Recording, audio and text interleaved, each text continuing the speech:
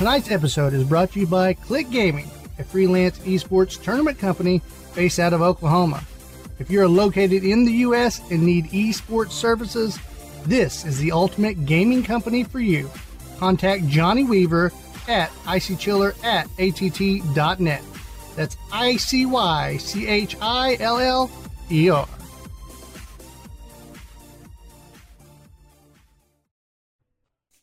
On this episode of the Delirious Dads Gaming Podcast, Shadows and Lands. It's all about that retro life, baby.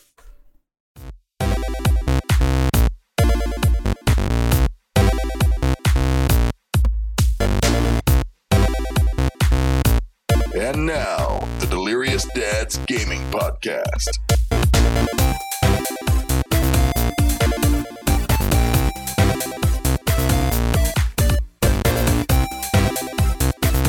And good morning, good evening, good afternoon, buenos dias. It's the Delirious Dads Gaming Podcast, episode 103. That's a lot of episodes. That is. A lot of Mountain Dew consumed right before that little comment as well.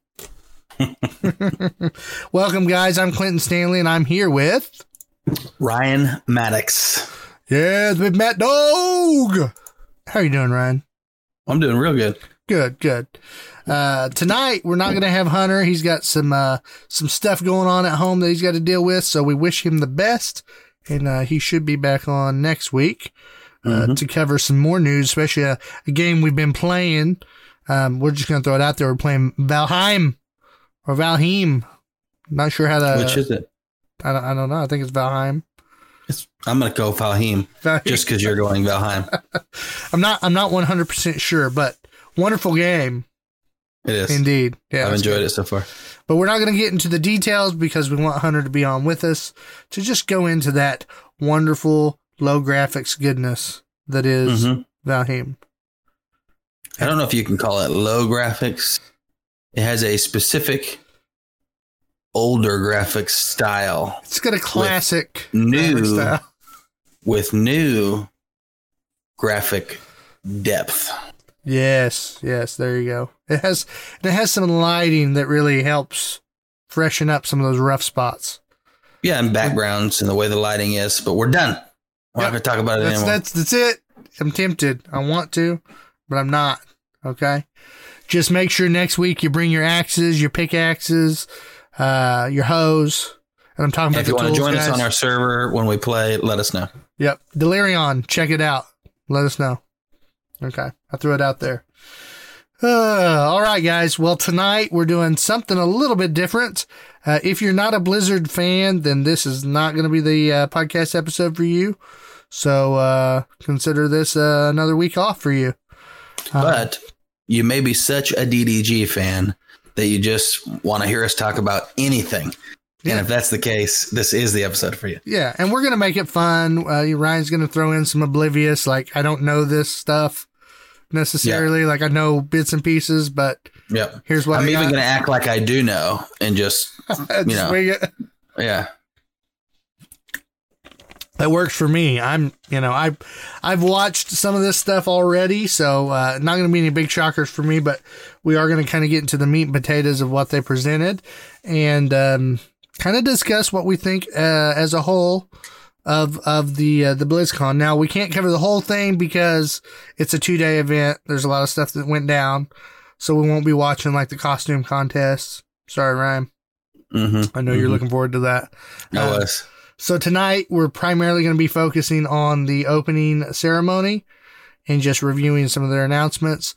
And then we're going to look at a behind the scenes of Overwatch 2, which they've been kind of tight-lipped about and finally opened up a little bit at the Blizzconline.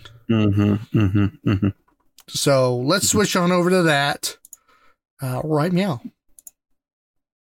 Ryan, are you ready for Blizzconline? I am. All right. Unite us.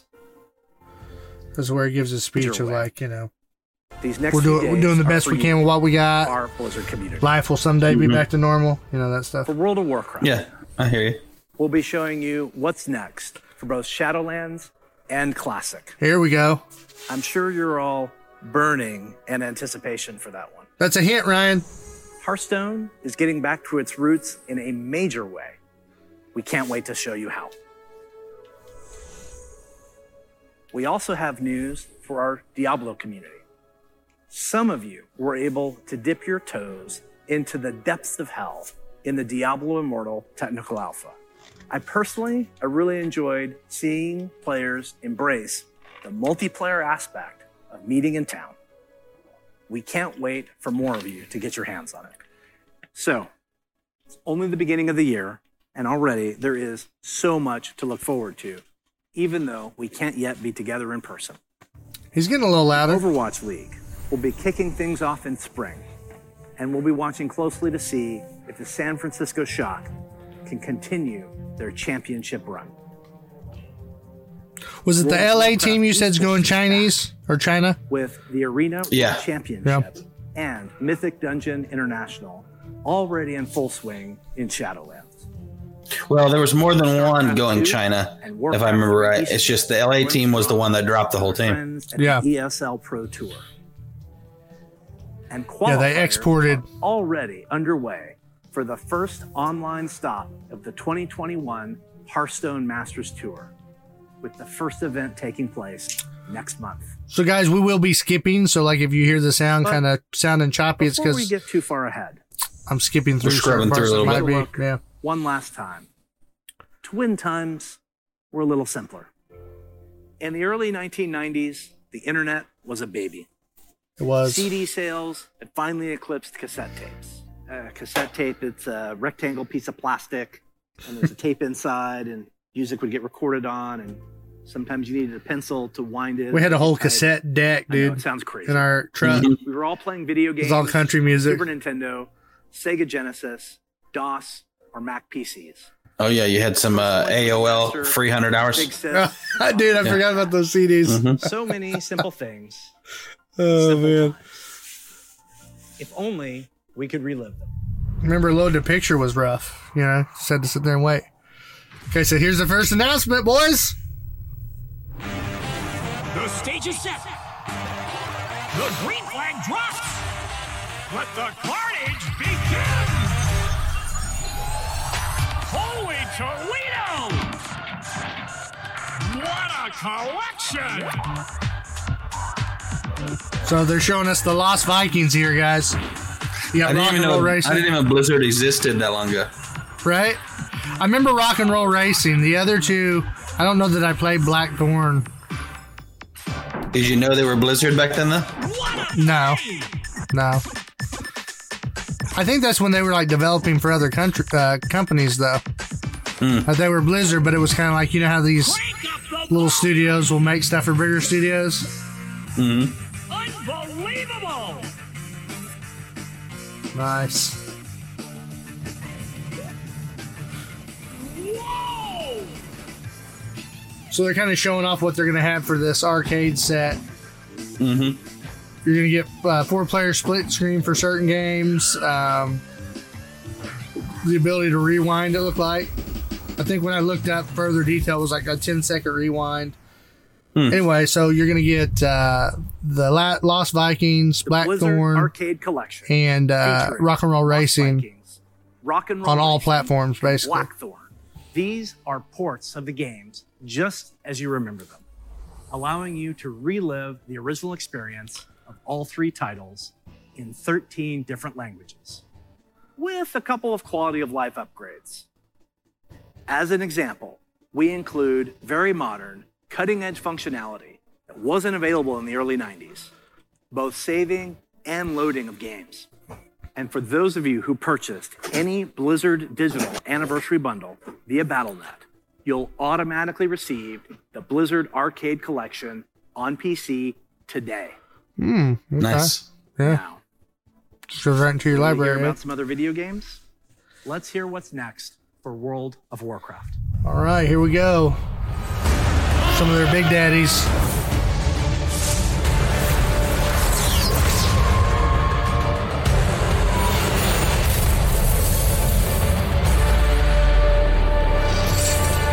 Oh, I didn't know you looked that bad in the morning, Ryan. Thanks for joining us today. Every time I see their live previews like that, I think, why don't they make a movie? Right, Like, they look so time. good. Yeah. Shadowlands, Classic Azeroth, or another part of the Blizzard universe, I'm glad you could make it. Because we've got a lot of good stuff to show you. So this is good old John First, Haidt. Let's start with some Covenant Pride. Okay, we're gonna skip past this part. So John Haidt, he's the one presenting this little The section, jailer continues to grow in power. and this He's is preparing to break free from the Maw and complete his plan. this is gonna be the unmake announcement for the next the patch entire Warcraft in the expansion. universe. And Sylvanas, you may be wondering what she's been up to all this time. Today, we're excited to unveil our first major content update for Shadowlands, Chains of Domination. That's right, boys. So you saw this video already, or no? Around you! What makes you believe you're not just a weapon to achieve his ends? Enough! Join our cause, or be made to serve. So you're hearing, Right now, you hold all the power. you're hearing Sylvanas, Make the your choice. Banshee Queen, Sylvanas Windrunner. giving King Anduin Wrynn an ultimatum. Basically, the jailer, the big bad from the expansion, is wanting to get his soul, take it over, kind of thing. Mm-hmm. The Maw continues to grow. What if Denathrius' treachery is irreparable? The Primus is lost, and Bastion cannot save the Shadowlands alone. None of this should have happened. Perhaps the Winter Queen could. Uh-oh. My Archon, a living soul, seeks an audience. A mortal? A king. Oh, yeah, I see where this is going. Mm-hmm. By all our measures, one who has spent his life striving for That's justice. Uther. He's the one that got stabbed by One Frostmourne who back would in the give day. Anything. Yeah, and he was in that original Shadowlands release and all that, right? Yeah. His main story. See him grab his chest right there? Mm-hmm. Is true. Very well. So a lot of theories going around that he sensed the power, but you'll see here in a sec. The darkness, yeah. Uh-huh. Yeah. She don't know it Step yet, forward. but she about to. Yeah, because that's what was in him trying to take over. Mm-hmm. The king, held captive in the mall. That prison could not hold me forever. Why have you come to Bastion? You have a key that I need. You will release this soul from your grasp. No. He is bound to me, just as you Was sought to bind your own brother. Oh, now how did he get the sword in there? Right?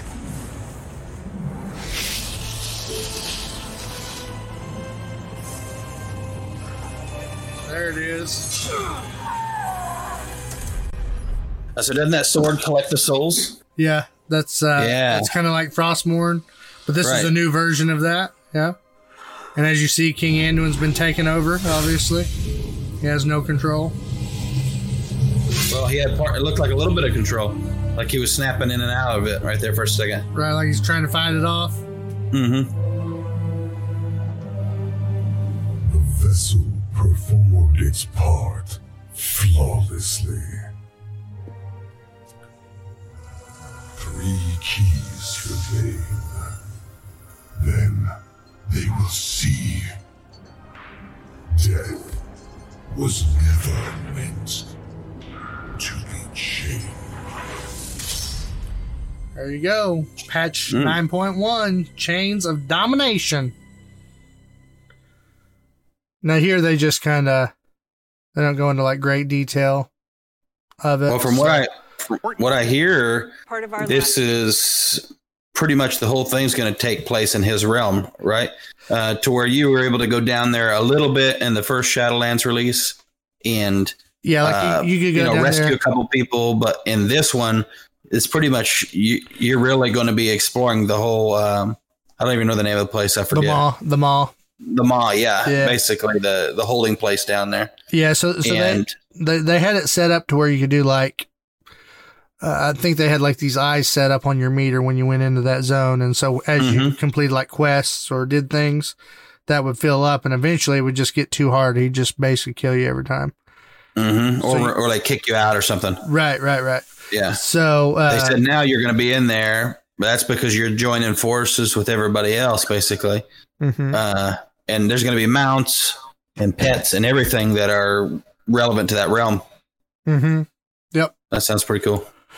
For sure. And the thing about that is it's not just going to be the mall. He's actually, in the end of that video, you'll see an island floating. And if you guys go back and watch it live, he's actually pulling in a whole new continent that used to exist within the mall. Or was attached to the mall. I'm not really sure. It may even be just a floating area in the cosmos. I'm not really sure. But the name of that zone will be called Korthia. And it's going to be, it's the City of Secrets, and it's going to have new quests, world activities, new creatures, to explore. In the Shadowlands update deep dive, they also announced that, they're going to be covering, a new raid called Sanctum of Domination. And I think I can get a clip of this on here. Yeah. They said that's 8 bosses, right? Well, this is going to be the raid, this actual raid. So, that's different from the dungeons. So this is going to be a raid, and then they're going to have a mega dungeon, which is the 8 boss dungeon you're talking about. Oh, okay. I could have swore they called that a raid. I'm pretty sure. Yeah, they'll do the Sanctum of Domination, and previously, now with our new and here's Korthia. So inhabited the landmass to Oribos. It is filled I'll turn him down a little bit. The likes of which the Shadowlands has yet to uncover. It is so here's your new rewards you're going to get. Giant severed hand of domination. You're going to get these. I thought that was kind of weird that the severed hand is your mount. Yeah, I thought that was interesting. It's very different. So you'll get a little minion pet that you can unlock. Let's see. He acted like there was actually more than one pet. Yeah, here's Sanctum of Domination right here. Let's see what he says about that. Yeah, he's calling it a raid. The Sanctum of Domination will be a 10 boss raid. 10 boss raid, yep. And you'll finally be able to face off against the terrible But you're not wrong. The dungeon, I think, is 8 boss. More times than you want. Okay, so maybe I combined the two in my head. You'll be able to take all of your allies, those souls. Well, the 8 boss, I don't think they highlighted quite as much. Is an 8 boss dungeon. So here's it's the broker mega dungeon, is what you're talking about, and that's going to be the broker trading city. It's going to have 8 bosses, and it's a mythic only dungeon. Now, for those of us like me who haven't played enough WoW, I've only barely gotten started. I've never done a raid or a dungeon. What is the difference? I mean, I don't want to take too much time on that, but for listeners who don't really know. You're good. So a dungeon is a 5-group dungeon that you go into. It's instance or like a server, right? You go into it, and it's that area that has just mobs, basic NPC enemies that you fight, and then it usually has like 3 to 4 bosses, like usually more like 4. Some of them have 5 bosses that you fight, and you get gear to level up with, and then when you hit max level, those dungeons max out. And then you get even better gear from them, if that makes sense. Raids are usually 10-man or 25-man. Or actually, I think nowadays it's 20-man raid. But it takes 20 or 10 to do a raid. And there's different versions of that. So you could do like that Sanctum of Domination. You could do a 10-man version of that or a 20-man version. And just so when you're doing that, what makes it different from a broker other than more people? Well, broker different from a dungeon. More people, harder mechanics. It's less. It's not as easy on you, so it's a little bit more punishing. Takes more coordination. The boss fights. So the raids are a little more upper level. Yeah. Okay. Takes more team coordination. You have to, manage your resources well, all that kind of stuff. Now, for the broker mega dungeon, for those of you who either are just getting into WoW or any of that, the brokers are these traders. They're kind of these mystical wizard. I don't even want to say wizard. They're like this magic energy looking beings that aren't human. They're not. They're just their own thing. And they're just basically like these traveling traders amongst the cosmos. They can go in and out of different dimensions and stuff. And so these brokers happen to hang out in the Shadowlands, and one of the brokers is down in the mall doing some things she's not supposed to. And so they're kind of like a pirate type group, if that makes sense. Like space pirates is what I think of. Yeah, I get what you're saying. Yeah. They're facilitating things between the realms. That's what a broker does. Yeah, they're kind of black market, some of the black market stuff. They did announce too that with the broker mega dungeon, you can get a little disc mount that you'll see here on the screen if you're looking. They also have these little creatures that you can collect, that are like little companion pets that just follow you around. So they did that. They also, in the update, showed you an example of some of the mounts that are going to be in the game. So here's an example of the Bastion mounts, which is your Kyrians, the one that looks like angels. That's kind of what those will look like. They show off the Night Fae areas. So those look sweet. Like little fox type characters. For the Plague, the Necrolord areas, those are like literal fly bugs that you can ride on. So I thought that was kind of cool. Not to spend too much time. You're also going to get some new cosmetics for your character. So depending on what covenant you joined in the Shadowlands, you'll be able to unlock their looks. So this video here that's playing is just giving you an example of some of those looks. So far, I like Bastions because it kind of looks very Roman-esque, you know. So I enjoyed that. I like the Venthyr too. There's kind of like a vampire goth look. Okay. As you can see there. So anyway, you got that, and then they announced some PvP stuff, rewards. They're going to do some changes to the Tower of Torghast. So if you're a WoW player, all these things are really good. Yeah, and so that's it on that. We'll go back to the opening ceremonies and check out the next reveal that they did here. That said, I'm super excited to be able to share with you where our adventures are taking us next. So before that, just I didn't really clarify on this part of the video. She had done a summary basically of how Classic did. Classic WoW and basically some of the things they learned from it and how it basically has its own community. Really, it's right. We've talked about on the podcast how it's brought life back into their product. I think that's why their numbers have been so good for Warcraft in general, is them bringing back the classic servers and stuff. But anyway, so this is the next announcement that they make regarding Classic.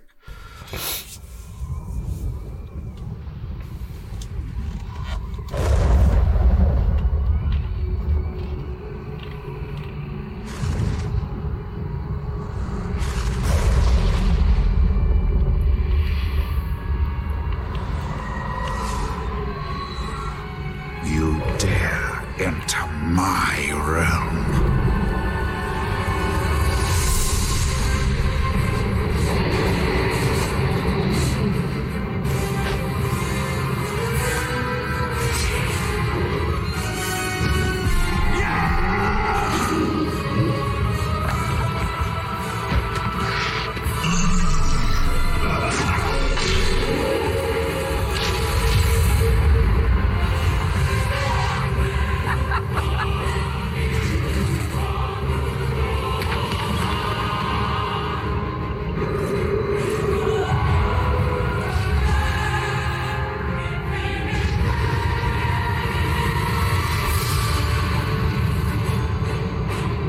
You can tell they upped their FPS for this.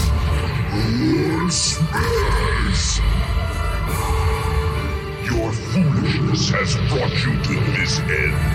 Take my blood then choke on it. Death to the outsiders! I'll turn your world upside down. You are not prepared.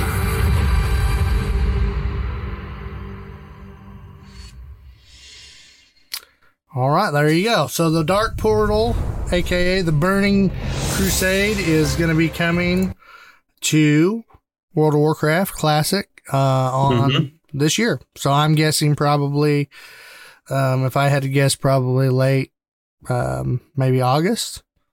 I'm trying to think, when did Classic launch last year? Was it about that time, maybe? Yeah, that seems right. Yeah.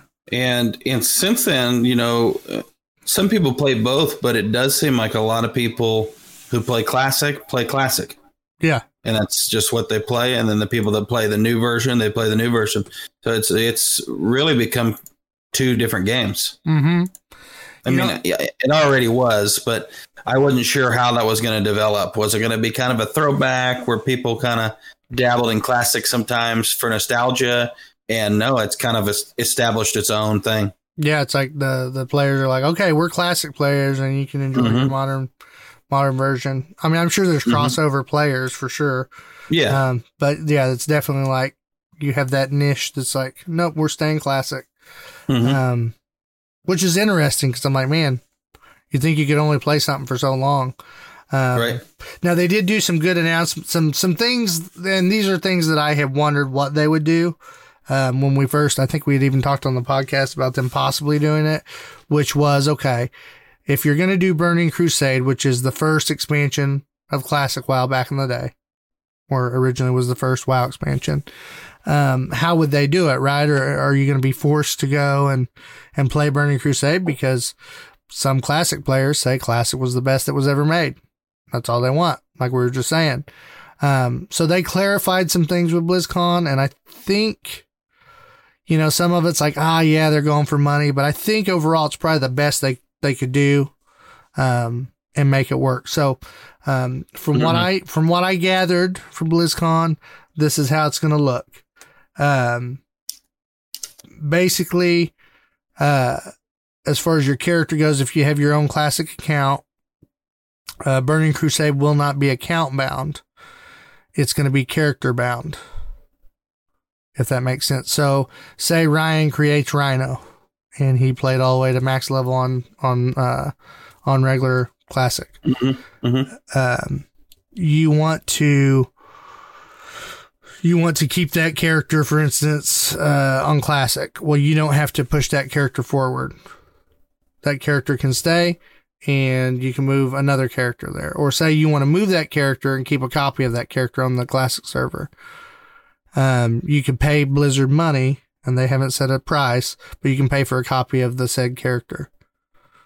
So you would have a copy of Ryan on the WoW Classic, and you would have a copy of the character on Burning Crusade. The modern one.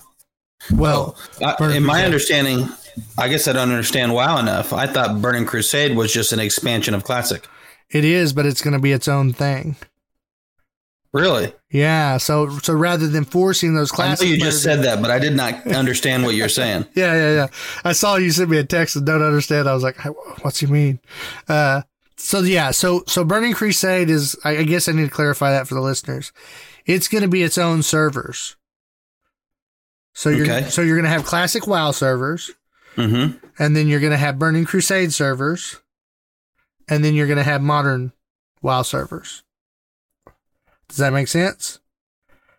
Yes. And so the only way... because Classic is all the way back Classic. Yeah, it's the original Burning Crusade is somewhere in between. Well, it's the next expansion of that. Classic. Back when you played Classic, and me and you bought Classic, right? Right. And we play all the way to max level 16. We've done all the content. At some point, they came out and said, hey, Burning Crusade is the next WoW expansion. Yeah, but it was still part of the Classic. Right. But the thing was, they changed things of Classic. Like they changed the classes, they changed the, you know what I'm saying? Okay. It has all those yeah, that's what I'm saying. Yeah. So it changed enough that it makes it not Classic. Right. Yep. So they're making it its own thing between the two. Yep. That's interesting. So yeah, that's different. And so, like I said, they're doing it character. I wonder if based. they'll release kind of each thing leading up to the more modern way. I think that's, and then people can just pick their favorite style. Yeah, I think that's the route they're going. That's weird. Definitely seems that way, right? Yeah. I don't know how far you push that to where then eventually just kind of dies out. I don't know, but it's a good business strategy. But they're doing it. I figured they'd do it account based, right? But I mean, either way, you pay for it, right? Whether it's connected to Classic back in the day or not, you buy the expansion. Well, you don't buy the expansion with these Classic ones. All that's free. You just pay your subscription. Oh. Okay. Yep. So you just pay your $15. How does that work on the new stuff? You buy the expansion? Yeah, the most recent one. Yeah. Okay. So they're not going to make you go back and buy the old stuff. This update we just reviewed today about the Maw and everything, you don't pay for that because it's not an actual expansion. It's just a update to the expansion. Yeah, but you would have to have bought the expansion. So it's kind of right. Yeah. Okay. Like if you came and started playing WoW now, you would have to buy Shadowlands and that's it. Right. Okay. Yeah. Just making sure. Yeah. They don't charge for any of their previous stuff, and that's kind of their new business model. You only pay for the most recent expansion as a new player. Now, obviously, I'll pay for each one because they come out each time. Right. Okay. So it's tied to your character, like I said. So you're going to have to decide on your characters. Are they going to go to Burning Crusade or not? You have to tell it. It's going to basically prompt you and say, do you want this character to go to Burning Crusade? If I get it now. So you can duplicate that character, start one in Burning Crusade, leave your old character where he was. Well, that's only if you port him over. Yeah, he leaves. That character's gone. Yeah, he leaves Classic server and goes to Burning Crusade server. Yep. And so where they're going to get you is you're going to have to pay to keep copies on both. Yep. Mm-hmm. And then for a one-time fee, they said, and I think this is for people who haven't played Classic. Maybe I did want to play Classic WoW, but I wanted to play Burning Crusade. And so I come in and try to play Burning Crusade Classic. But I don't want to have to level all the way from 1 to 60, right? Mm-hmm. They're allowing a one-time purchase. It's just going to be one time, a level boost to level 58. Because the Burning Crusade's from 60 to 70. So you essentially can undo that with one character. Only one ever, because they don't want it to get out of control. Mm-hmm. So they're just doing that for like a one-time thing. And then with Burning Crusade, they had brought in the Blood Elves and the Draenei. Blood Elves were for the Horde. Draenei were for the Alliance. They said that because the Horde and the Alliance get the Shaman, it was the Alliance would get a Shaman and the Horde would get a Paladin. Okay. Because in Classic, that was kind of what made the Alliance and Horde different. Alliance had a Paladin, Horde had a Shaman. So in this expansion, they made it to where these characters could play those. Okay. So anywho, so yeah, they're going to let you play those classes that I just mentioned, the Shaman and the Paladin. They're going to let you play that early before the Burning Crusade starts. I think I was all over the place on that. Hopefully that makes sense to you guys now. Well, you were all over the place a little bit, but that's because I'm a listener and participator stand-in, essentially, right? Because I've not really played the game much, and I know we have listeners who haven't, but who think about playing it when we talk about it. Right. And so I'm asking those kind of questions because I know they're thinking the same thing. Yeah. Unless maybe I'm just the only slow one. No, you're good. You're good. I think that's all the announcements they did for Burning Crusade. There's some other more intricate things that they did with certain blessings and things that are more in a hardcore. But I don't think for anybody who's new to Burning Crusade Classic's really going to care about that part of it. Okay. So that was one of their big announcements. So the next thing we're going to talk about Hearthstone. Let's see what they announced for good old Hearthstone. Don't worry. All right. We'll be getting into the details in our panel later today. Here we go.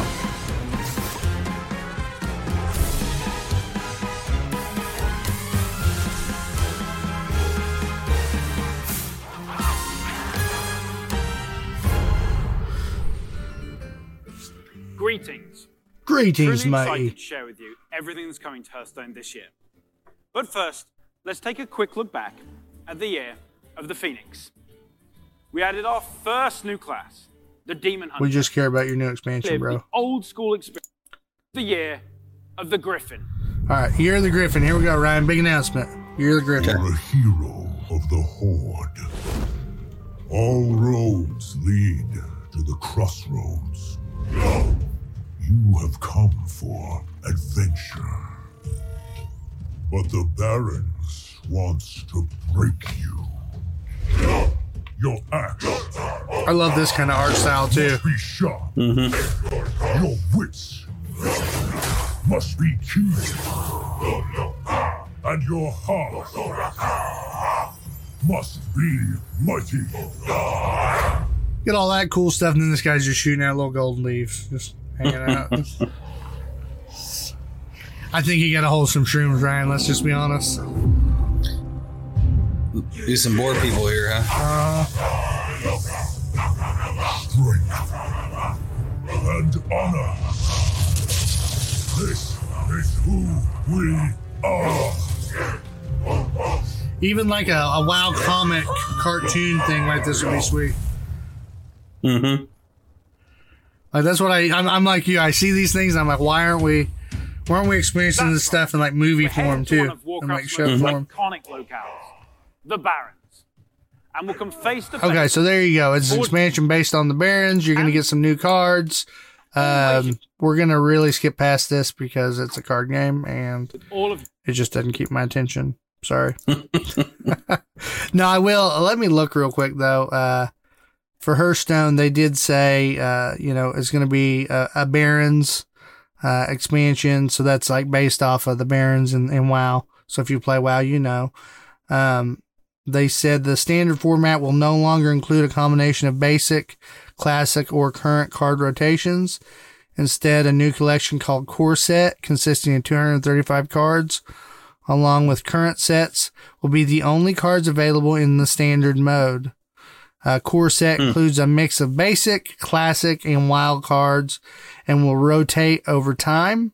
The rest of the basic and classic cards will be removed into a wild format as part of the legacy set. So, Ryan, you may be asking, what the heck does that mean? Whenever they started doing these expansions for the digital card game, they started getting to where it was getting a little crazy because you had all these decks, these card sets that you could do, do these combos with, and it was just kind of getting out of control. So they decided that they were going to originally basically only keep a certain amount. And I forget the actual number, but it was basically like we're only keeping, I'll just throw a number out there, 5 expansions or five current sets, right? And so when each expansion came out, the one that was the latest one after 5 will get dropped. Right. Yeah. Get put into the wild card set. And then they would have this wild thing where you could just go and do whatever. So now it looks like they're just taking a core set. It's kind of the same thing, I think, but I guess just not basing it off of each expansion, but making it part of a current set, what they think. So anyway, if you're into Hearthstone, there are some good details there that I think you'd be interested in. All right, so let's move on over to Diablo news. Ryan, you never got to play any Diablo. I did not. One of the first ever appear in the series. Okay. Let's have a look. This is one of the first classes to ever appear in the series of Diablo. This is a big announcement.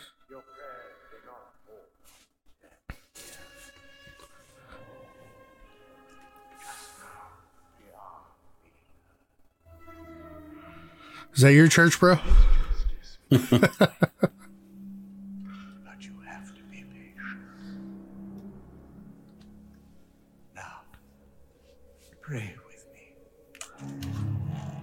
May Akarat guide and protect me. May Akarat guide and protect me. May he shepherd my soul.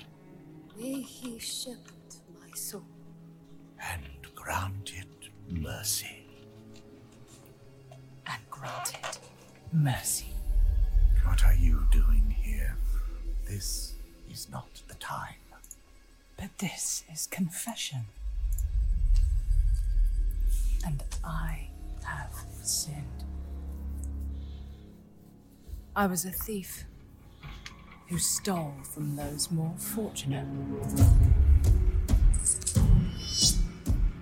I strayed from your light and found my trade in the shadows.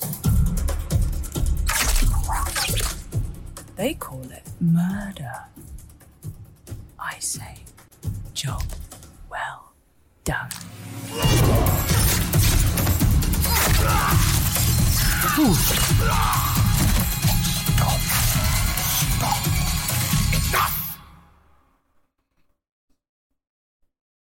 I am a thief, a heretic, a murderer, Father. Will Akira save me? You mock our light. But those monsters were a scourge upon my front. And you were the answer to their prayers. Then we are settled. And you owe me. The name you seek is...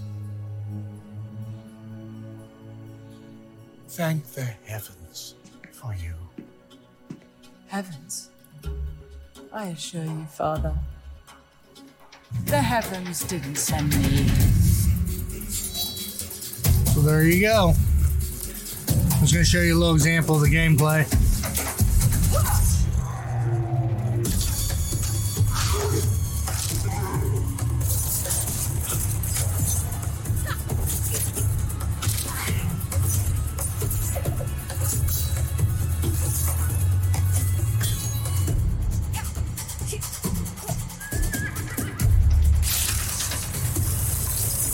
She actually looks pretty smooth.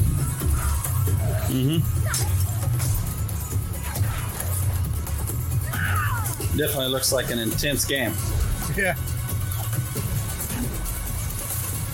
So it's all about that making you feel strong and just tear through stuff, you know? Yeah, character building. Yeah. Big character trees, all kinds of customization. I like the little trailer, though. Great preview. Very cinematic. Again, goes back to that, why aren't we watching movies? Right. A little ear collection. Find out she's giving old priest man some trophies. Nice. So yeah, that's a little preview of Diablo 4. World than we've ever played in before. I think it shows a little bit more. Original Sisterhood, or a cloak and dagger rogue from the darkest. So yeah, you can kind of affect how they look, whatnot. You will have the freedom to create the rogue that you imagine. I know there's more. By customizing More he talks about here. Yeah. Of the things they've learned from their recent alpha test and what's next for the game. But that's still not all. We have one last bit of very exciting Diablo news to cover.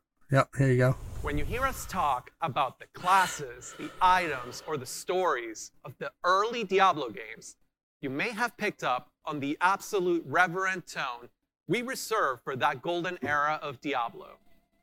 Maybe you share that love of the classics and just He's definitely reading a teleprompter, isn't he?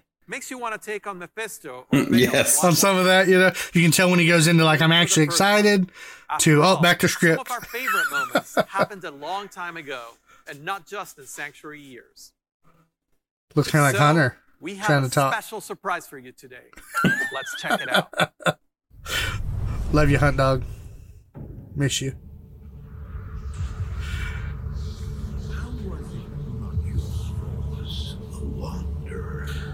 Now you know what I seek, Marius. Were these the demons from...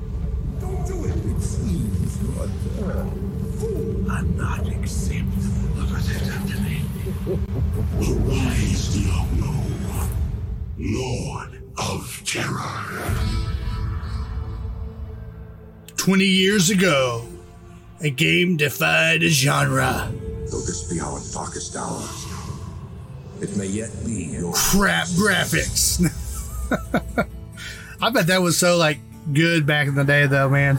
It was a crazy game. Yeah, I remember people just loved it. You see that? Mm-hmm. Doing a little remaster, baby.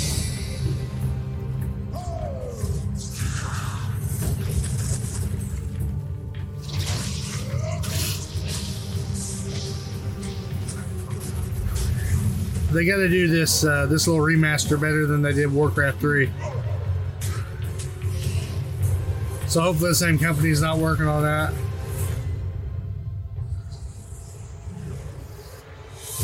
Ooh. That's a big one. Yeah. That's a real big one. I mean, the new one is that way, right? But it is surprising that they brought the classic out that way. Well, you know what? I don't know about the new one. I think that it is. I think we talked about it when it was coming. That it would be cross progression? Mm-hmm. Okay. Yeah, it wouldn't really make sense for them to do it for this and not the other. So yeah, I think we talked about it. I'm not 100%, but I'm pretty sure. Yeah, we'll double check it too. So Diablo 2 Resurrected. It's a remaster. Looks freaking sweet. As far as now I have more of a reason to play Diablo 2. So that's pretty much the opening ceremonies. But yeah, with the Diablo 2, it's going to be updated graphics. You know, what else can we say? It's going to be cross progression. It didn't really say cross platform though, did it? I keep wanting to say it did say cross platform. I thought it said cross progression. I don't know. I guess it would be though if it's cross progression. No, I'll go back to that. Let's double check. I thought it said cross platform because it said PC, console, and cross platform. I thought it said cross progression. Maybe my mind might have just read it. Well, I could have read it wrong. Let's see. Not even death can save you from me. Oh no, I guess it was further on in the thing here. Consoles. Yeah, cross progression. Cross progression. Oh, so you can move your character from one to another.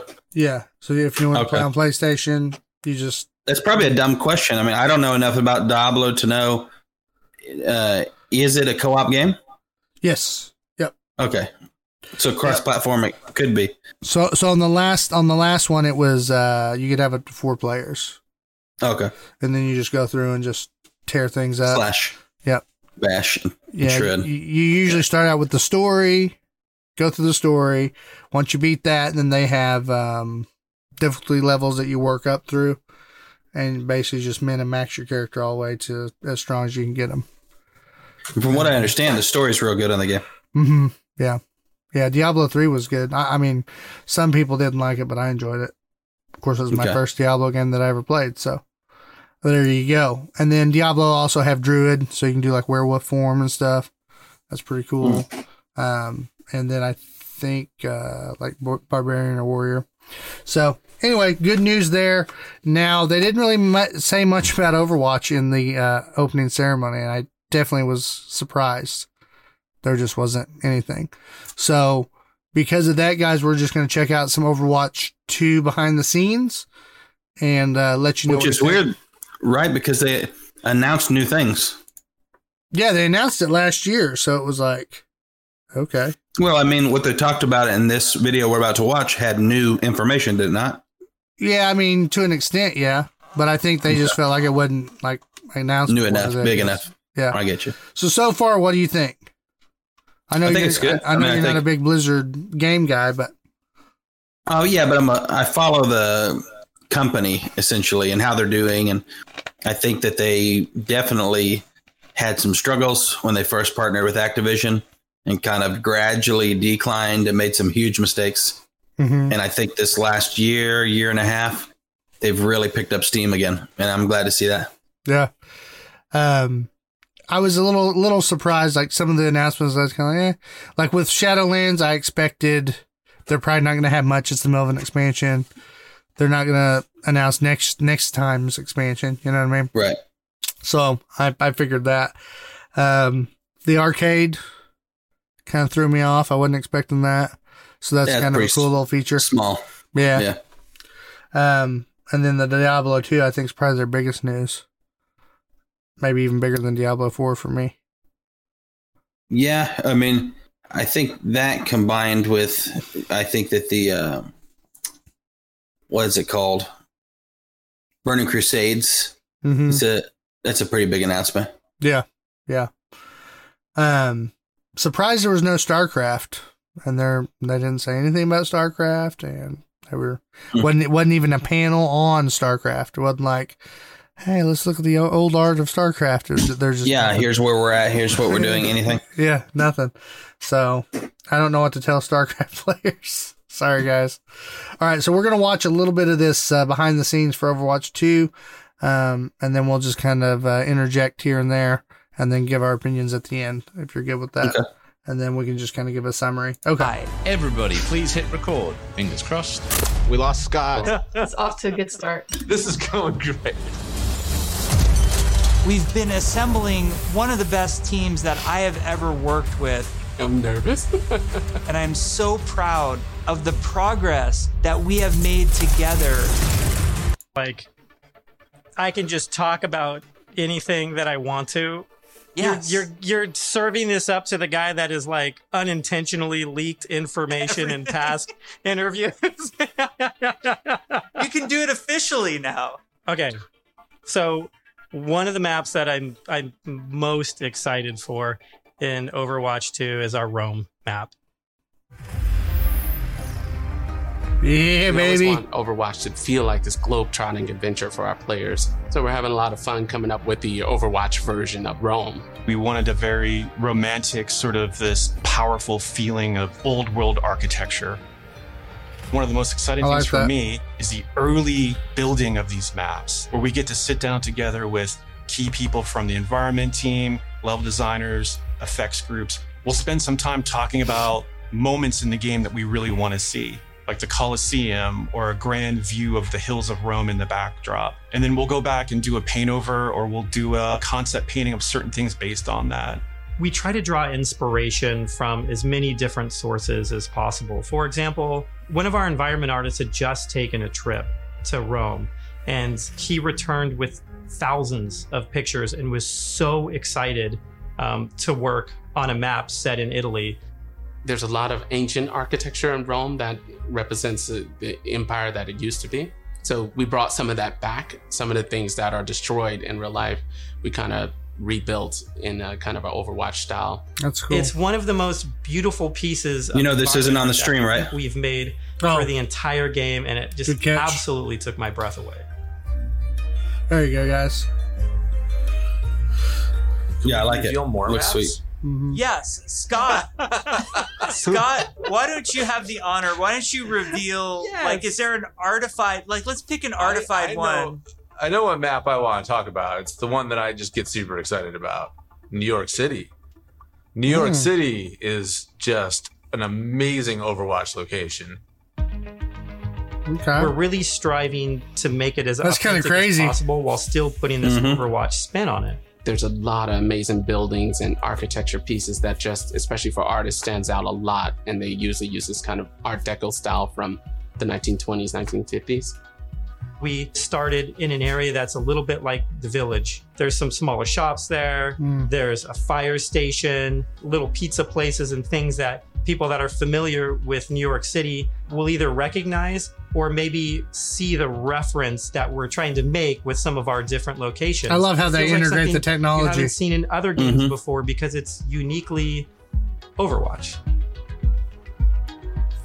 All the flying cars up top and on the streets. We have to reveal more maps. So we were talking about PvP, and one thing that I think is really interesting about PvP in Overwatch 2 is some of the philosophical changes we're making to the approach. PvP feels different and new. We're upgrading our combat feel. The roles are playing differently. When it comes to all new maps, it's a pretty big departure from where we are on live right now. So I can't wait to see where we end up with it by the time we launch this thing. I mean, you can tell some of the changes they did with the UI and stuff. which are passive abilities that a hero can have based on what role they are. So when they say PvP, are they talking about more like tank hero team versus team, or protection against them, and they also generate less in our internal build. Let me rewind that back. They're talking about competitive, like what we're doing right now, because this isn't all of it PvP then. No, because this is going to be Overwatch 2 is going to have an actual co-op campaign. Oh, yes. Okay. I didn't know that. Yeah. I just thought they were introducing something new on the PvP sector. I think he's talking about changes within PvP. Within PvP. Okay.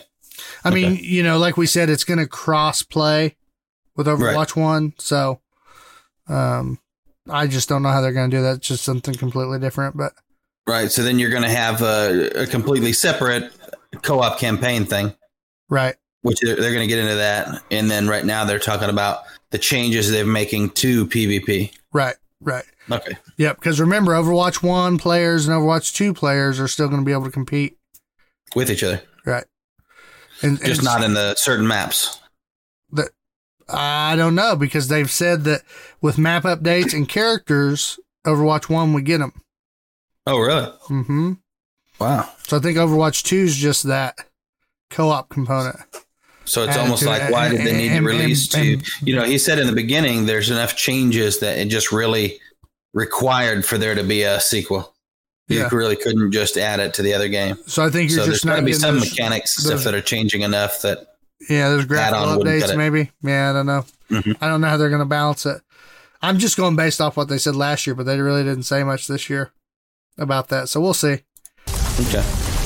I've kind of questioned that since they announced it. How are you going to do that? You know, passives, which are passive abilities that a hero can have based on what role they are. For example, currently in our internal builds, the tank heroes all have knockback reduction against them, and they also generate less ultimate charge for enemies that are shooting at them. Damage dealing heroes have a movement speed bonus, which is great for flanking around the map. And healing heroes, support heroes have automatic healing that kicks in after they haven't taken damage for a while, very similar to Mercy's passive, but a little bit of a lower rate.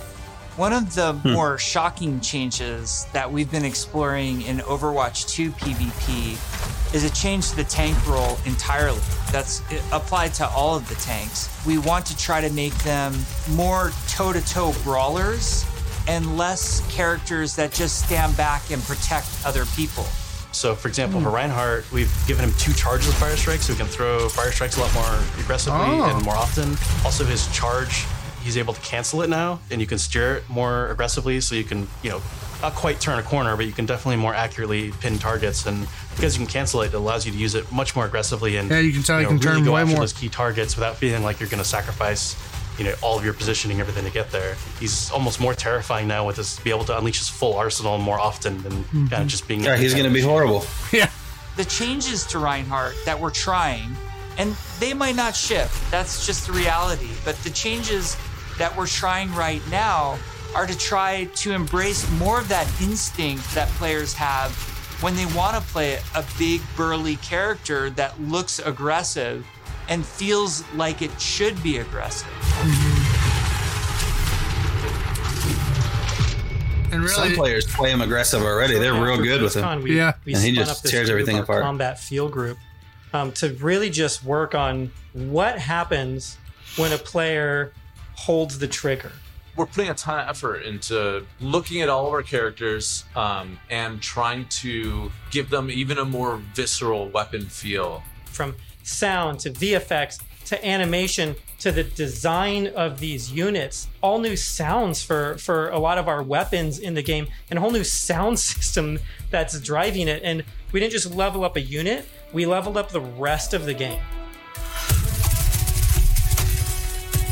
When we first started working on Overwatch, you know, we spent quite a bit of time working on gunfire sounds and just general combat feel to make it feel really awesome. We're revisiting pretty much everything. Nothing's off the table. So we're looking at even kind of small things such as quick melee attacks that every hero has. So they have kind of new audio pass and a new kind of feel. See how she bounces back? That's kind of cool. One of the bigger efforts we're undertaking for Overwatch 2 is what we're calling our Weapon 2.0 Sound Pass. What this is a big overhaul to the weapon systems in the game. That means the way the gun feels in your hands. You could feel the ammo running out as you're getting lower on the clip. We've really tried to amplify those sounds to better encapsulate the gameplay and the gunplay that comes with Overwatch 2. Another key for the weapons was getting them to feel like they're in the environment. This meant working with convolution reverb. It's a new system that we've implemented into Overwatch. It's a way that we can capture the acoustics of an environment. I like that. And That way, if you're in a room, it's going to sound different than when you're outside. Yeah. So we went and captured tales of guns in different environments through our weapon shoots.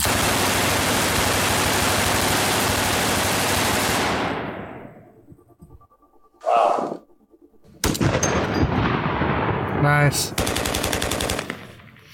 And then we've cut them and applied it so that we can support a lot more environments.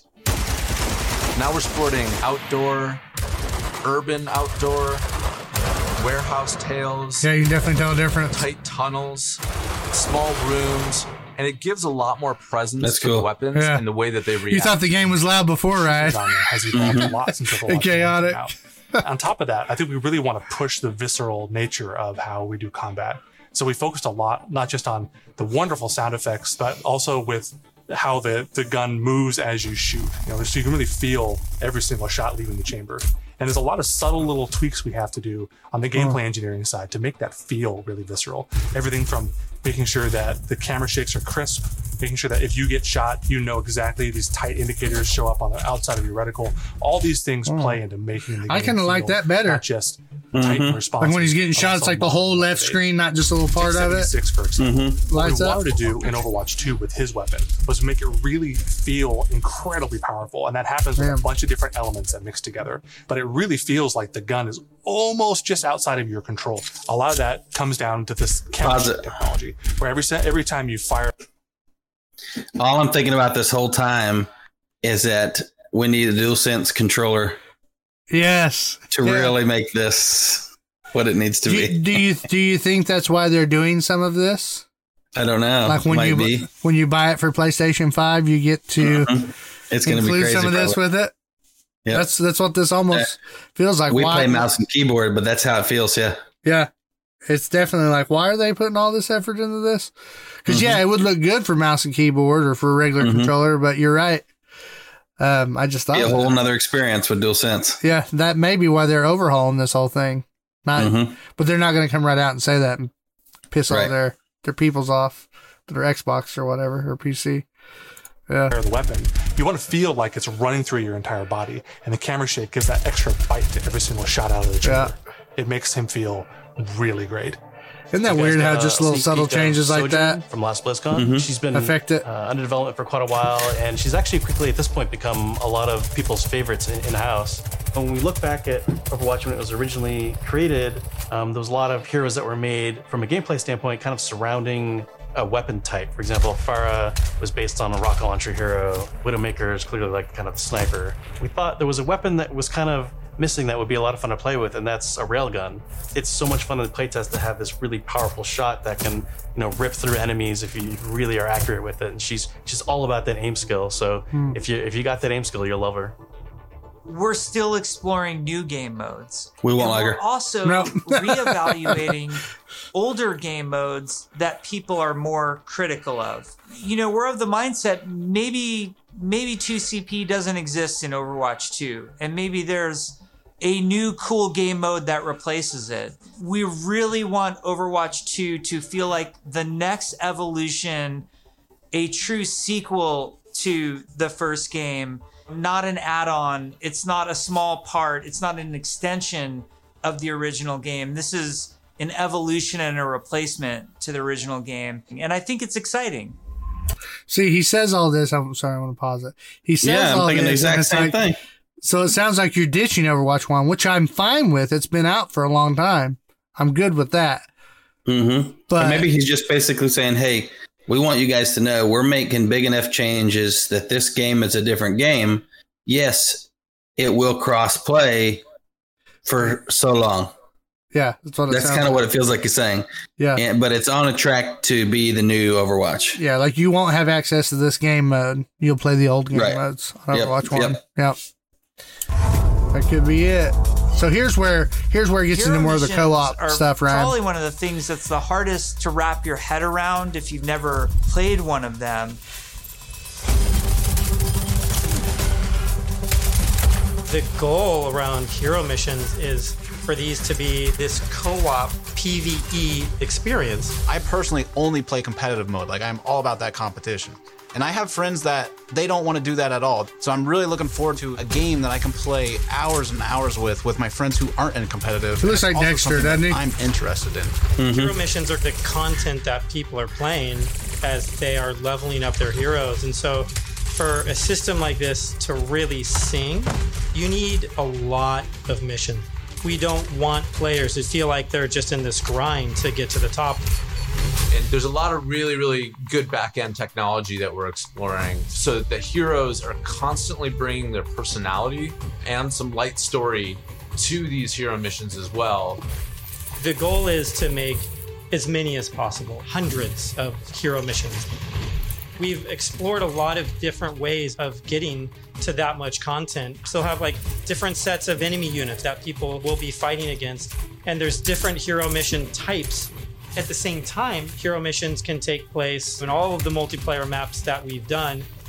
And we're also adding new spaces onto some of these maps. It's a huge challenge for the art team. We take maps that a lot of people love and recognize, and we have to add a lot more art and level design to it.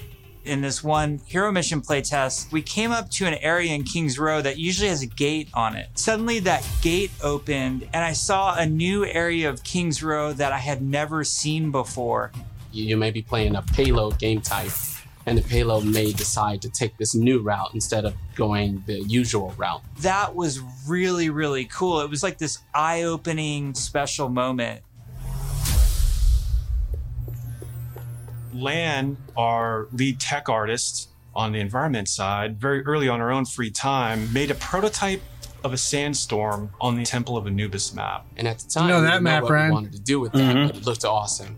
We looked at it and went, oh my God, we absolutely have to do this. So we put some new technology in place That's that allows cool. us to do this dynamically. That looks You good. Start the mission off, clear day. Midway through the mission, suddenly this sandstorm or heavy weather would show up. It made the world just feel so much more alive.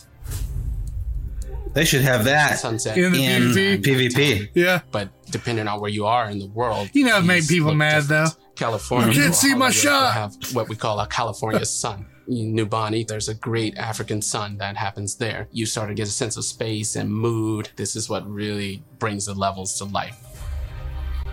For me, the dynamic world's exciting. Just seeing these dramatic landscapes, the wind and the atmosphere blowing by. It's a much more cinematic experience for the player.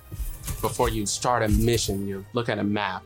It's nighttime in Necropolis, or there's a sandstorm in Necropolis. Players can make some comp choices based on knowing this information. Characters like Hanzo or Widowmaker start to be a little more valuable. So it sounds like the maps will never be exactly the same, maybe? Sand more clear. There'll be different settings and things going on. Well, they go through cycles, but it's going to add a lot of variety. Types of objectives in hero missions. Yeah, let's talk about the objectives. Players are being asked to do different things from one hero mission to the next so that they all feel really fresh to the player. For example, we have Gather and Return, where you're trying to go and grab these different canisters to kind of safeguard them so they don't go off and affect the population in a negative way. It creates this really cool tension in the world where on the one hand, you're trying to split up and go grab all these canisters to be as efficient as possible. But at the same time, now you're having these sort of special enemy units spawn that are really difficult. And if you kind of get caught by yourself, it turns into a pretty bad situation really quickly. And it feels extremely cooperative and like a very different way to interact with the Overwatch universe. It's weird seeing it as a PvE. All sorts of ideas and concept. just internally we have names like And the way it's mission by mission, it's not really like a Kill Quest, a storyline. New mechanics, or at least from what this looks like, right? To experience. Well, that's what they're saying. You can kind of select what you want to play when you want to play it. Hero missions, and then work through the progression system, leveling up their heroes. I'm definitely digging it. Like it's a good change up. The fact that there's a what they're talking about right now, it's interesting. And we showed the very early version of our talent system, which I think was really cool. We had that one talent where like Meg became the rolling snowball, which was a big hit. We've really blown that system out. I'm real excited about talents. You can play the same hero in so many different ways. Now with the skill tree, you can have fun every night doing different things and kind of experimenting. Yeah, the talent system is like really deep. and rich, and Mm-hmm. every It's a lot of hero talents. has different Mhm. trees. You might open up 76's tree, and as you're leveling and picking new talents, you're starting to feel your hero change. We've had some pretty hilarious versions of the healing one where his biotic field travels with him. It also repulses enemies. We called it the snowplow build, where 76 is like running through spaces, pushing enemies away from them. Designing these is super fun because it's like we get to break all the rules that we've sort of established for ourselves, and we get to really take the gloves off and do crazy things. Like Junkrat can dual wield grenade launchers, and we've had Mercy be able to area effect res their whole team at once at super long range through walls. It's been a ton of fun, kind of like mad scientists making all this stuff. You're all used to using these kind of kinetic weapons like Soldier 76's rifle or fire attack like what Reinhardt's Flame Strike does. As soon as you start to mutate these things with talents, all of a sudden maybe you're doing freeze damage or electrical damage. But it gives the animators a bunch of crazy opportunities. You know, the animations are going to change to show them freezing and shattering. And if you shock someone with a lightning attack, they can shake in place and stun, maybe chain to other enemies. All sorts of stuff to make you feel like you're controlling the battlefield in novel ways. I've had that throw me off for PvP though. Myself, the first time That's exactly what I was thinking. Tree systems, it was like, oh my gosh. Not even want to throw you off, but you might wish you could have that character. I want to plan, and Like- I want to see like where do I want to. Yeah, invest, I'm sitting here thinking like, why don't they just include Yes, it? it's so great. I don't care if it breaks the Start at game. bottom of the tree. Like, Yeah, then everybody would have all these different ways to play. It would add so much start craziness. Oh man, planning how you're going to get down there. be too intimidating, really. So fun. Jeez.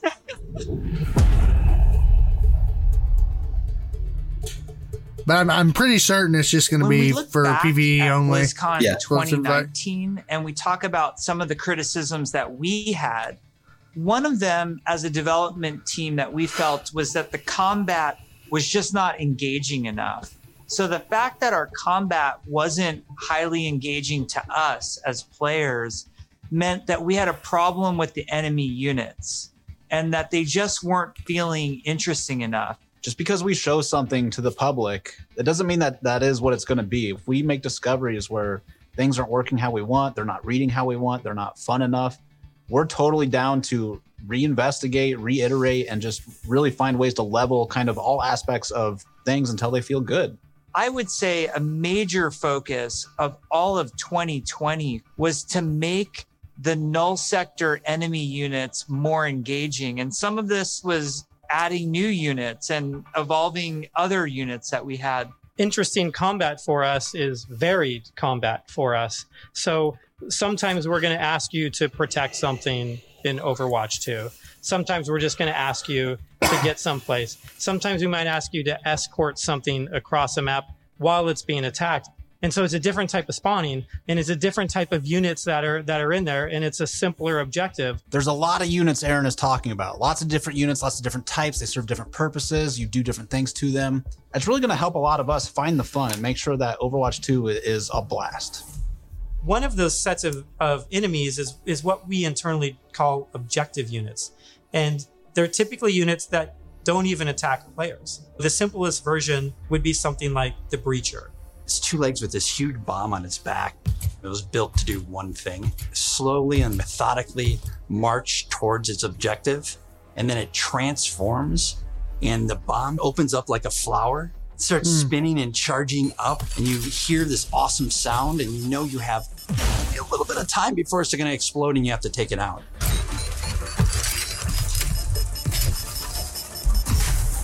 We have units like the slicers, which you guys have seen before. They're little, we call them the chickens. They're little chicken snares. They're running really fast.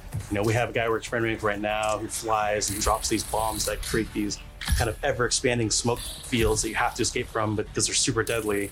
So you really get to use your mobility options to kind of escape that. There's things like the Polar. You could be moving through these darker alleys, and as soon as you hear that Polar spawn, it suddenly becomes like really spooky and kind of scary. This very tall, elegant-looking character that's blindfolded, 3 orbs that Reminds me of the circle witch. around her as her eyes. It's definitely some kind of a Left 4 Dead vibe. And those orbs around her head is a big tell.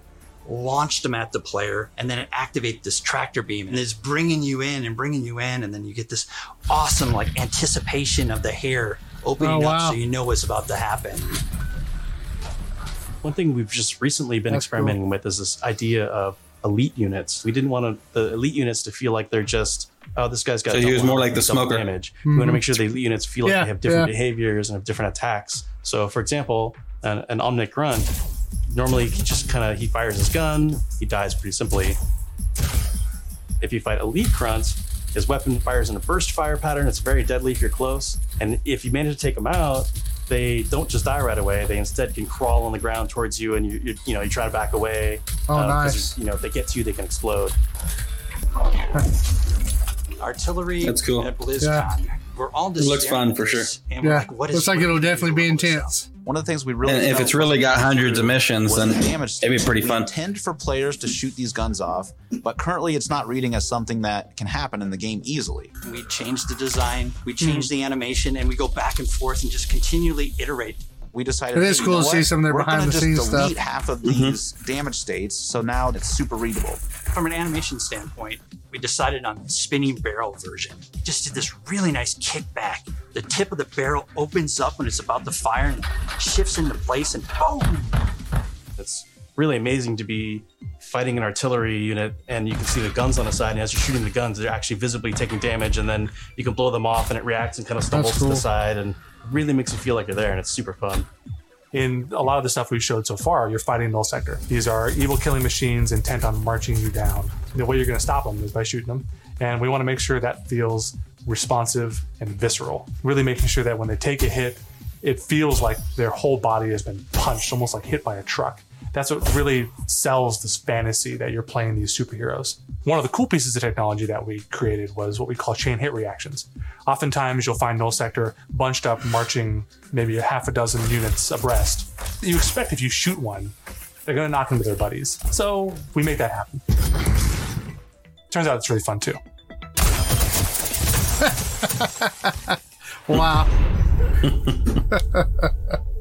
One of the things that we showed last year at BlizzCon was the new looks for our heroes. The theory kind of going in was like, you want to preserve the essence of your hero, but also kind of show that heroes evolved and kind of changed and moved forward. So we have a lot more new looks. So I'm excited to see how players and fans react to all of the ones that we've done so far. Maybe we'll share some of those new looks today, which would be cool. We're going to reveal McCree's new look for Overwatch 2 as well as Pharah. And we're really excited to show off some of our first villains with Reaper and Widowmaker. But first, I wanted to talk a little bit about technical. Do you want to skip past this part? Clothing. No, I'd like to see them.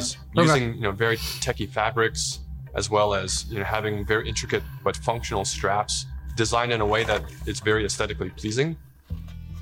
With McCree, we took a couple different approaches. He's got this classic cowboy look that it's really hard to mess with, because if you try to make him too sophisticated or too techie, it might not feel right for the character. But as a concept artist, you always want to change things around and try different shapes and silhouettes. So we did identify as Red Serape as the main thing for McCree. We also tried a couple different things with McCree's cowboy hat. We didn't really want to mess with that too much, because that's a very iconic part of him. So that's another piece that we kept. We tried some retro cowboy looks that mixed in some tech here and there. Some that were a little bit more techie than others, some that were a little bit more classic cowboy. We gave him a little bit of a longer beard, and it really gives him a nice kind of like a more aged look. What's different about Pharah than some of our other heroes is Pharah's completely covered in armor. We didn't want to change her silhouette too much. It was more about experimenting on different colors. So it felt really appropriate for her to be the one to harken back to those original Overwatch colors of white and blue. One of the things that we wanted to update on Pharah was her visor. Instead of being completely opaque and reflective, we tried a little bit more of a transparent approach, and being able to see through it a little bit now allows us to see some more of her emotions. Reaper was actually the ones I was very excited to work on, because I could see a lot of potential in how we can integrate his cloak and his cowl and his armor, and how we can make all those shapes really sing within that classic, Reaper silhouette. We tried a couple takes with the first pass, like completely silver arms, more layers to his jacket. Reaper's mask is obviously pretty sacred to us, but the thing you'll notice immediately is that it's now completely silver. Instead of the bone white, he's got this like almost like deadly edgy silver. That makes me think of Terminator. Reaper look. Yeah, With he looks Widowmaker, good. we started with the idea stage, exploring a breadth of ideas. We tried things like a more insectoid approach, treasure hunter. One of them made her feel like a classic Bond villain, so we kind of steered it back towards one of the more cyberpunk-looking ones, almost like a futuristic femme fatale, which is basically what Widowmaker is, but she even feels more upgraded. So I'm super glad that we went down this route. We played with different hairstyles too. Widowmaker has a really long ponytail that's really a key part of her look. And we really liked the hairstyle on one of the designs that was more braid, and it was really interesting look that also preserves Widowmaker's original silhouette with that long ponytail. We've been working a lot with our domino engine and making our cloth look better. Now that we have this cloth tech, we're going to be able to make some really cool, unique silhouettes that will help them stand out from other heroes. We put a lot of time and effort into our face rig. And what I mean by that is we're gonna be able to get really close to these characters and it's gonna feel really cool. It is absolutely worth the time and the effort to invest in the technology. Looks like that's and that way probably we can make these characters do more things that we haven't probably really for been able to cinematics. I was just about to say, looks It's like been that's super what they exciting did. work on the new looks for Overwatch 2, and it's just Do been more so inspiring to story-driven watch the stuff. team try things that we've never tried before, and I just can't wait to show up more in the future. Looking good though to me. Yeah. Overwatch 2 is probably the largest opportunity we've had since the inception of the franchise to really expand what Overwatch even means to our players. In 0 Hour, we saw that some of the heroes got back together, but we're also seeing that there seems to be a second huge Omnic uprising. We're going to learn who's behind that uprising, why that's happening, how globally spread is it. The story and franchise development group, they were really the torchbearers of what the big story is that we were going to tell for this game. We have a lot of interaction with them. They're working on in-game cinematic intros and outros for every one of our story missions. It's been really great to see this collaboration grow and develop. The story is just a little more integrated into our missions than it ever really has been before. All the available heroes get dialogue for a given mission. We have NPCs. We have multiple hero choices. We have all sorts of events that are happening that are driving players to interact with each other or parts of the environment or other characters. That's what I'm loving, is seeing the world look more like reactive. So how do you take that bright, shiny future and compared to the conflict in it? PvP? How dark can the world of Overwatch go? The different challenges that these characters are going to have to overcome in Overwatch 2 are things that they haven't ever dealt with before or dealt with on this scale. So what we had to do was literally strip it down to those bare bones of where are these characters in their lives. Overwatch has been disbanded, and now there's a situation where the world's in trouble again, and the world needs the heroes again, but they're not allowed to be doing what they were supposed to be doing. We started to book these off-site locations so we could brainstorm over and over different versions of what the Overwatch 2 story campaign could be. And we basically had these whiteboards that we were carting around everywhere. The room was filled with whiteboards, and we would just write every day story beats with the characters and who was doing what. Okay, can you pause it real quick and make sure? We had these giant I'm not confused. sticky notes. Yeah. So there's the co-op mission thing they talked about, but there is still a campaign game, or am I confused on that? You know, they didn't really go into detail on. I'm not really 100% sure either. Like number one, we've played PvP. Is there a campaign? No, they've just in certain trailers and character stuff. They've You've learned the lore and the story. Trailers. Right. Or they've had events like they've had one where it's like a chronicle of the past. It's like an archive event, and you actually go back and it's them and them younger selves, and you play through kind of as a co-op event. But it's not that as helps you detailed learn as the story. Yeah. Right. And but that's been basically it. And then they have like comics that they release on it. Yeah. Notes. And each one of them would be a mission with a bunch of notes on it. You know, somebody say, well, what if we moved Rio to the end, and they'd physically grab it off the wall and stick it on the end. And we did this for a while, until we all felt that it was pretty close to what we wanted. Then we could send it to our writers' rooms. The writers' rooms then had a much clearer direction of where we wanted this process to go. Ultimately, we come up with something that we think is right for the game. And then we pitch it back to the game team and they point out everything that we missed. And that allows us to actually back up and go and make it right and make it better. Because the scale of this story is so huge, it takes place over the whole world, basically. It just requires a constant iteration, constant refinement to make the story as best as we can make it. From writing, we go to storyboards. The storyboards get crafted with the edit. From there, it'll go to a previs department where they'll start to flesh it out in 3D. Once we've kind of figured out our camera work and our cinematography, that'll then go to the animation department. And then we end up going right into the game engine. One of our challenges was to figure out how to integrate this story and this narrative with the gameplay. So if the intro cinematic ends with this huge battle, this huge war, when you get into the game, it has to mesh and feel the exact same way and blend together. We really are also trying to get the music to be equally as consistent from in-game cinematics straight through to the mission. Adam Burgess, our lead composer, has been working with the IGC team, with the game team, developing themes for... I see, it does seem like they're talking about more of a in-game storyline. As the cinematic director, whatever we're crafting should never override the gameplay. We want to make sure that the player's experience going from the cinematic to the gameplay is seamless and it feels like a completely immersive experience.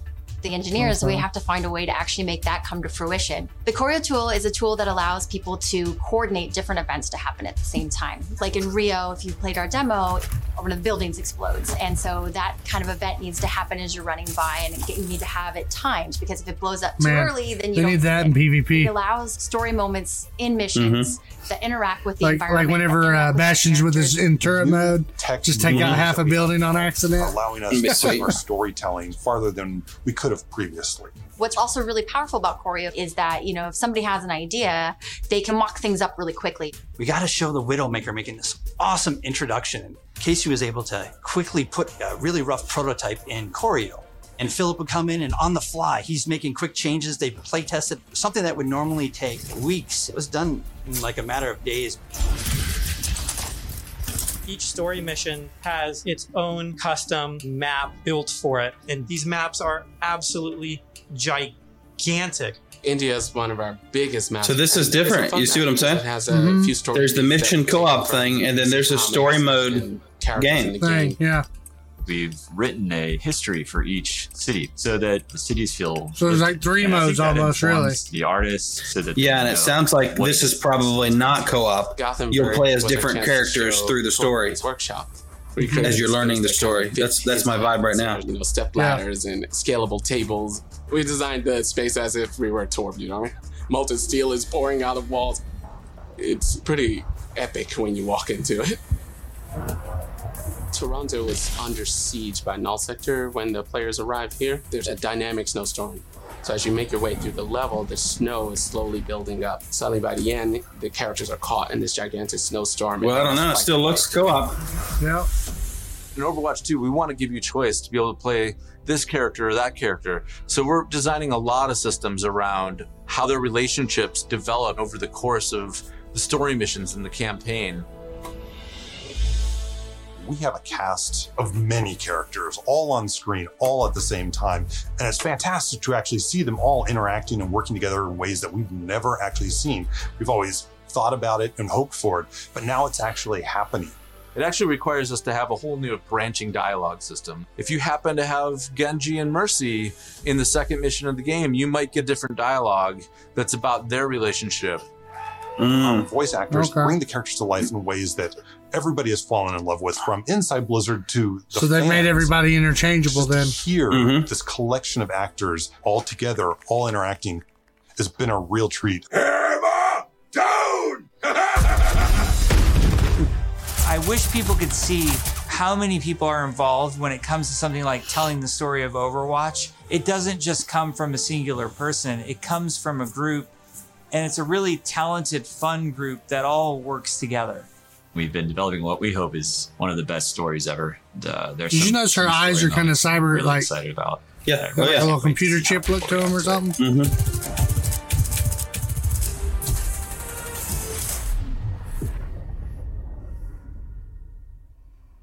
We've been talking about the game, about this universe. I know you all love it so much. right now, we can sit down and have a night of Overwatch 2 and have it be a really fun experience. And I think we need some more time till we can say it's perfectly polished in the way that we want it.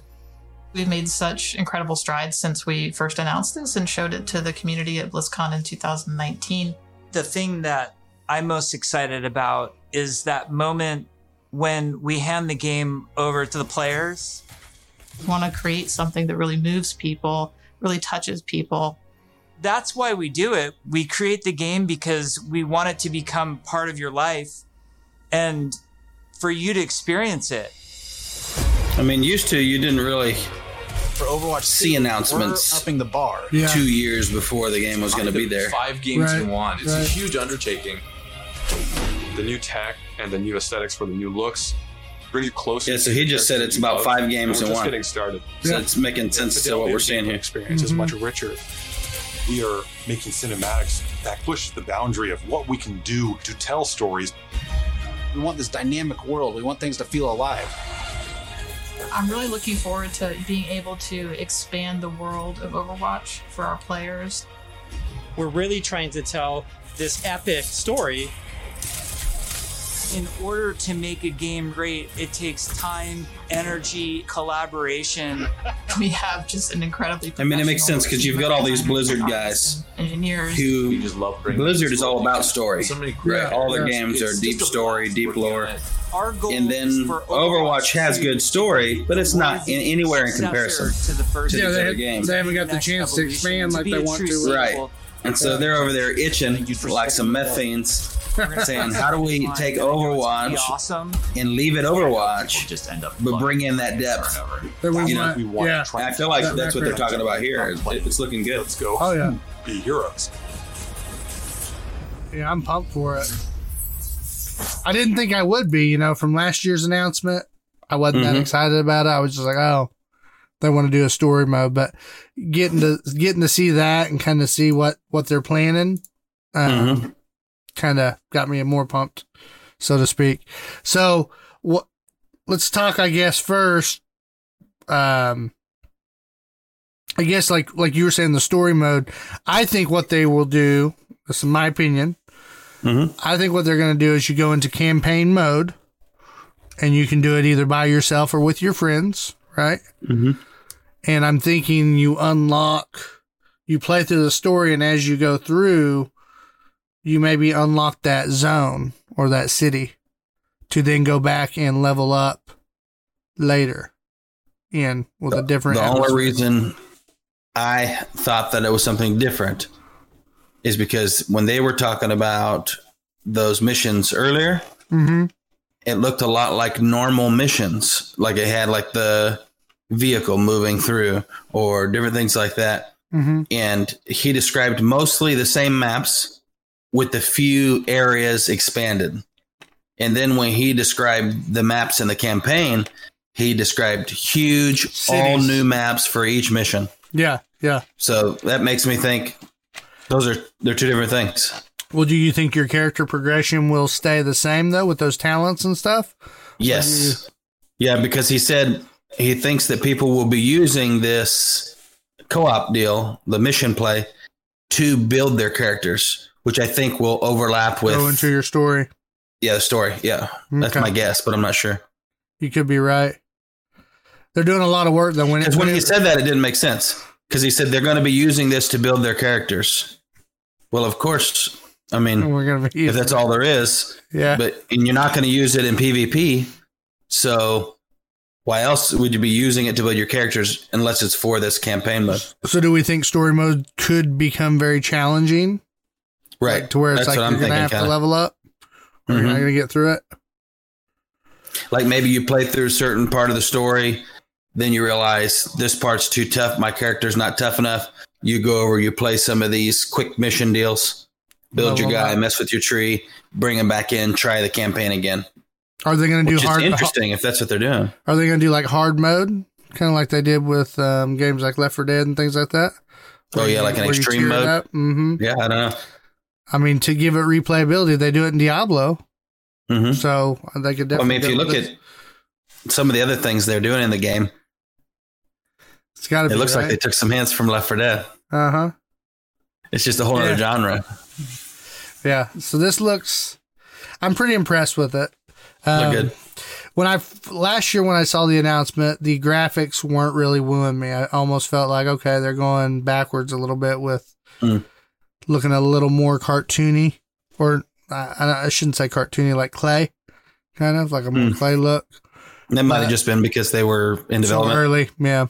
Because on this, some of those characters looked great, a lot better, yeah. Mm-hmm. And you could tell with the characters like Reinhardt, Tracer, kind of the some of their actual live gameplay videos looked horrible, like it was grainy and stuff like that. But they're probably playing it turned way down so they can check the mechanics. Mm-hmm. Yeah, and I noticed some of them they didn't even have maps loaded yet.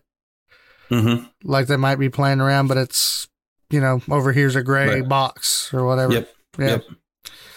I think that's so they can adjust something and then try it out, and then adjust something, try it out, and it's not at full specs. Yeah. So I feel like this was Overwatch's way of saying, hey guys, or their way of saying, hey guys, we don't really have anything this year, but we are working on it, and here's some progress. Like, give us a chance. And I think they were going, the things you thought weren't good, it's not what's going on. Yeah. You know what I mean? We're changing those things. There is a big difference. The chatter on the game, not just from us, is so what they added some co-op campaigns. Right. I mean, that's slightly, that's been the vibe from some people. Yeah. So. I know I kind of came out that way a little bit of like, okay, you got to justify it if I'm going to pay all that money to play your Overwatch 2. Oh, I'm going to buy it just by watching that preview. Yeah. The replayability, you can tell it's there. So that plus I still get to do the PvP. Mm-hmm. Yeah, I'm in. But yeah, there is a part of me that's, I don't know if they would do it, but okay, you don't have to let us play talents in the regular competitive mode. I'm fine with that. I get it. But because maybe just a certain mode where you can. Yeah, because they have arcade mode where they do like gravity, no gravity mode and all that different type of stuff. Rotate in a little talents, all talents available or something, Yep. Characters available, pre-built or whatever. Yep. That'd be sweet. That would be. Yeah. So I like it. So far. So Blizzconline, it was different. One of the big things that I noticed right off the bat, which you probably noticed, there's no cheering. Yeah, it makes it weird a little bit. The live crowd takes away some of that excitement. I'm used to hearing the fans getting nuts about it. So you're kind of like, it almost seemed like it was a lot harder for the speakers. Oh yeah, like they were sitting there kind of struggling, speaking on a huge stage to an empty room. Yep. But overall, I think it was a pretty good BlizzCon. I think they did the best they could with what they had. Agreed. One thing I did notice, and this is just, I'm a little bit more diehard fan. I kept thinking, man, something's different. And it's not the fact that there's not people there.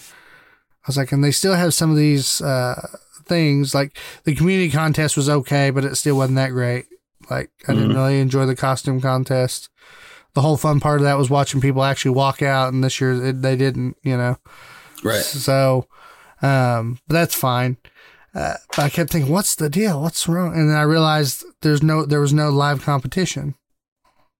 Every year they do the 3v3 arenas for Warcraft, and then they have the Overwatch League Championship, right? And then they usually do. I think they even do Hearthstone competition, like one of the championships there.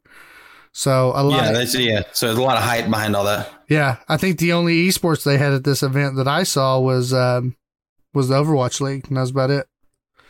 So, yeah, definitely different.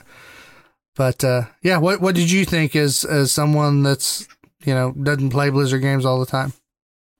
Well, I thought the announcements were decent. I thought they were pretty normal. Nothing groundbreaking.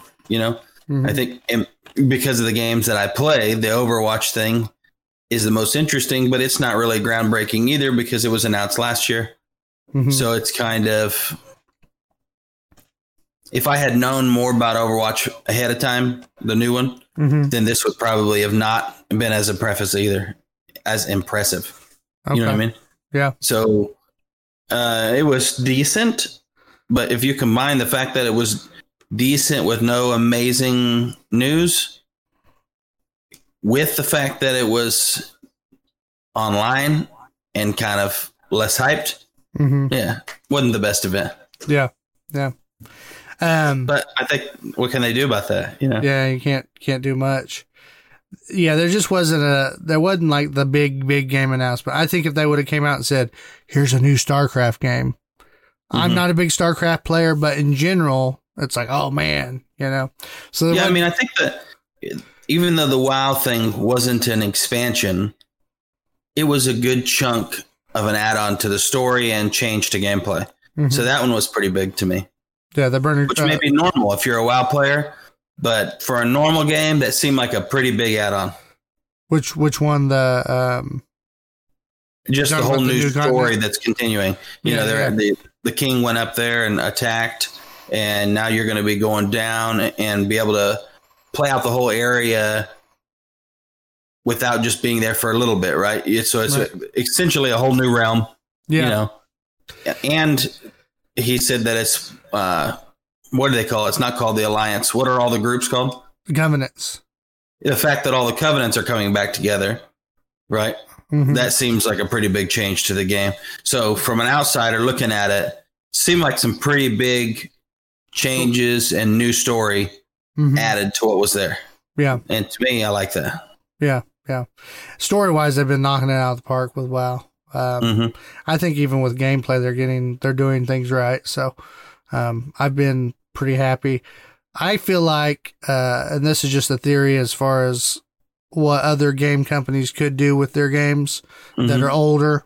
And like I said, WoW's kind of different because it's one of those, it's been around for years now, Right. So I guess it's treated a little bit different, but I like the classic server idea because it then gives the company, the opportunity to go ahead and change things with the current game without worrying too much about it's messing brilliant. up the old, You can't get mad because we literally gave you back the original.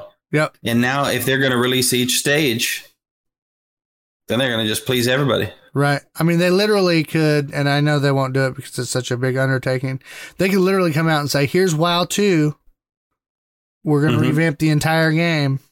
And then here's all your classic servers. Right. I mean, they could literally do that and it would be okay because it's like, okay. Yep. They've broken themselves free of that. Yeah. So I think that's a smart business choice. Definitely cashing in on their old IPs though. Bringing back Diablo 2. Hey, here's some arcade games to throw in there for you guys. So I think that's pretty smart as well. But nothing in BlizzCon was a big surprise this year. Let's put it that way. Pretty much everything I saw was pretty much about what I expected. And from what I've heard is Diablo 2 was leaked. So they already kind of knew about that. And Burning Crusade, I kind of already figured. They're just, whenever Classic did so well in the beginning, I just had this hunch. I was just like, I think they're going to do Classic servers of each expansion, Right. At least up to Wrath of the Lich King or maybe Cataclysm. So, anywho, that's BlizzConline, guys. We hope you enjoyed listening in. You might not get all of it in the audio deal because I'm going to go back and listen for any dead spots because some of that you're not going to want to listen to. Right. Certain aspects. Different kind of podcast from our normal. We do one like this every once in a while. Yep. But overall, it was good. Next week, guys, we're going to be hitting you with gaming news. We're going to talk about Valheim. Right, Ryan? We're talking about it. We're getting into it. Yeah, for sure. Okay. Hunter or not, I say. Yeah. Hey, if you can't make it next week, that's his own fault. Okay. And then we're also going to be bringing you the freebie farm because we're going to be going into March. New month. Yep. Here in Oklahoma, it's like last week this time, it's -7. Now it's 70. Yeah. Welcome, I'm hot upstairs. Oklahoma. Yep. Well, guys, we hope you enjoyed the podcast. If you did, you can go over to Patreon and help us out there if you'd like. Donate. Yes. There are going to be some changes coming to the podcast, but we don't want to announce anything just yet. because we still need to discuss with Hunter and, get that stuff together. But we will let you know on some changes that are coming. Anything else, Ryan, that you wanted to mention? Not that I can think of. I know we've mentioned it numerous times before, but along with the changes that'll be coming soon, merch will be one of those things, and promotional stuff. We're going to hook you guys up with some stuff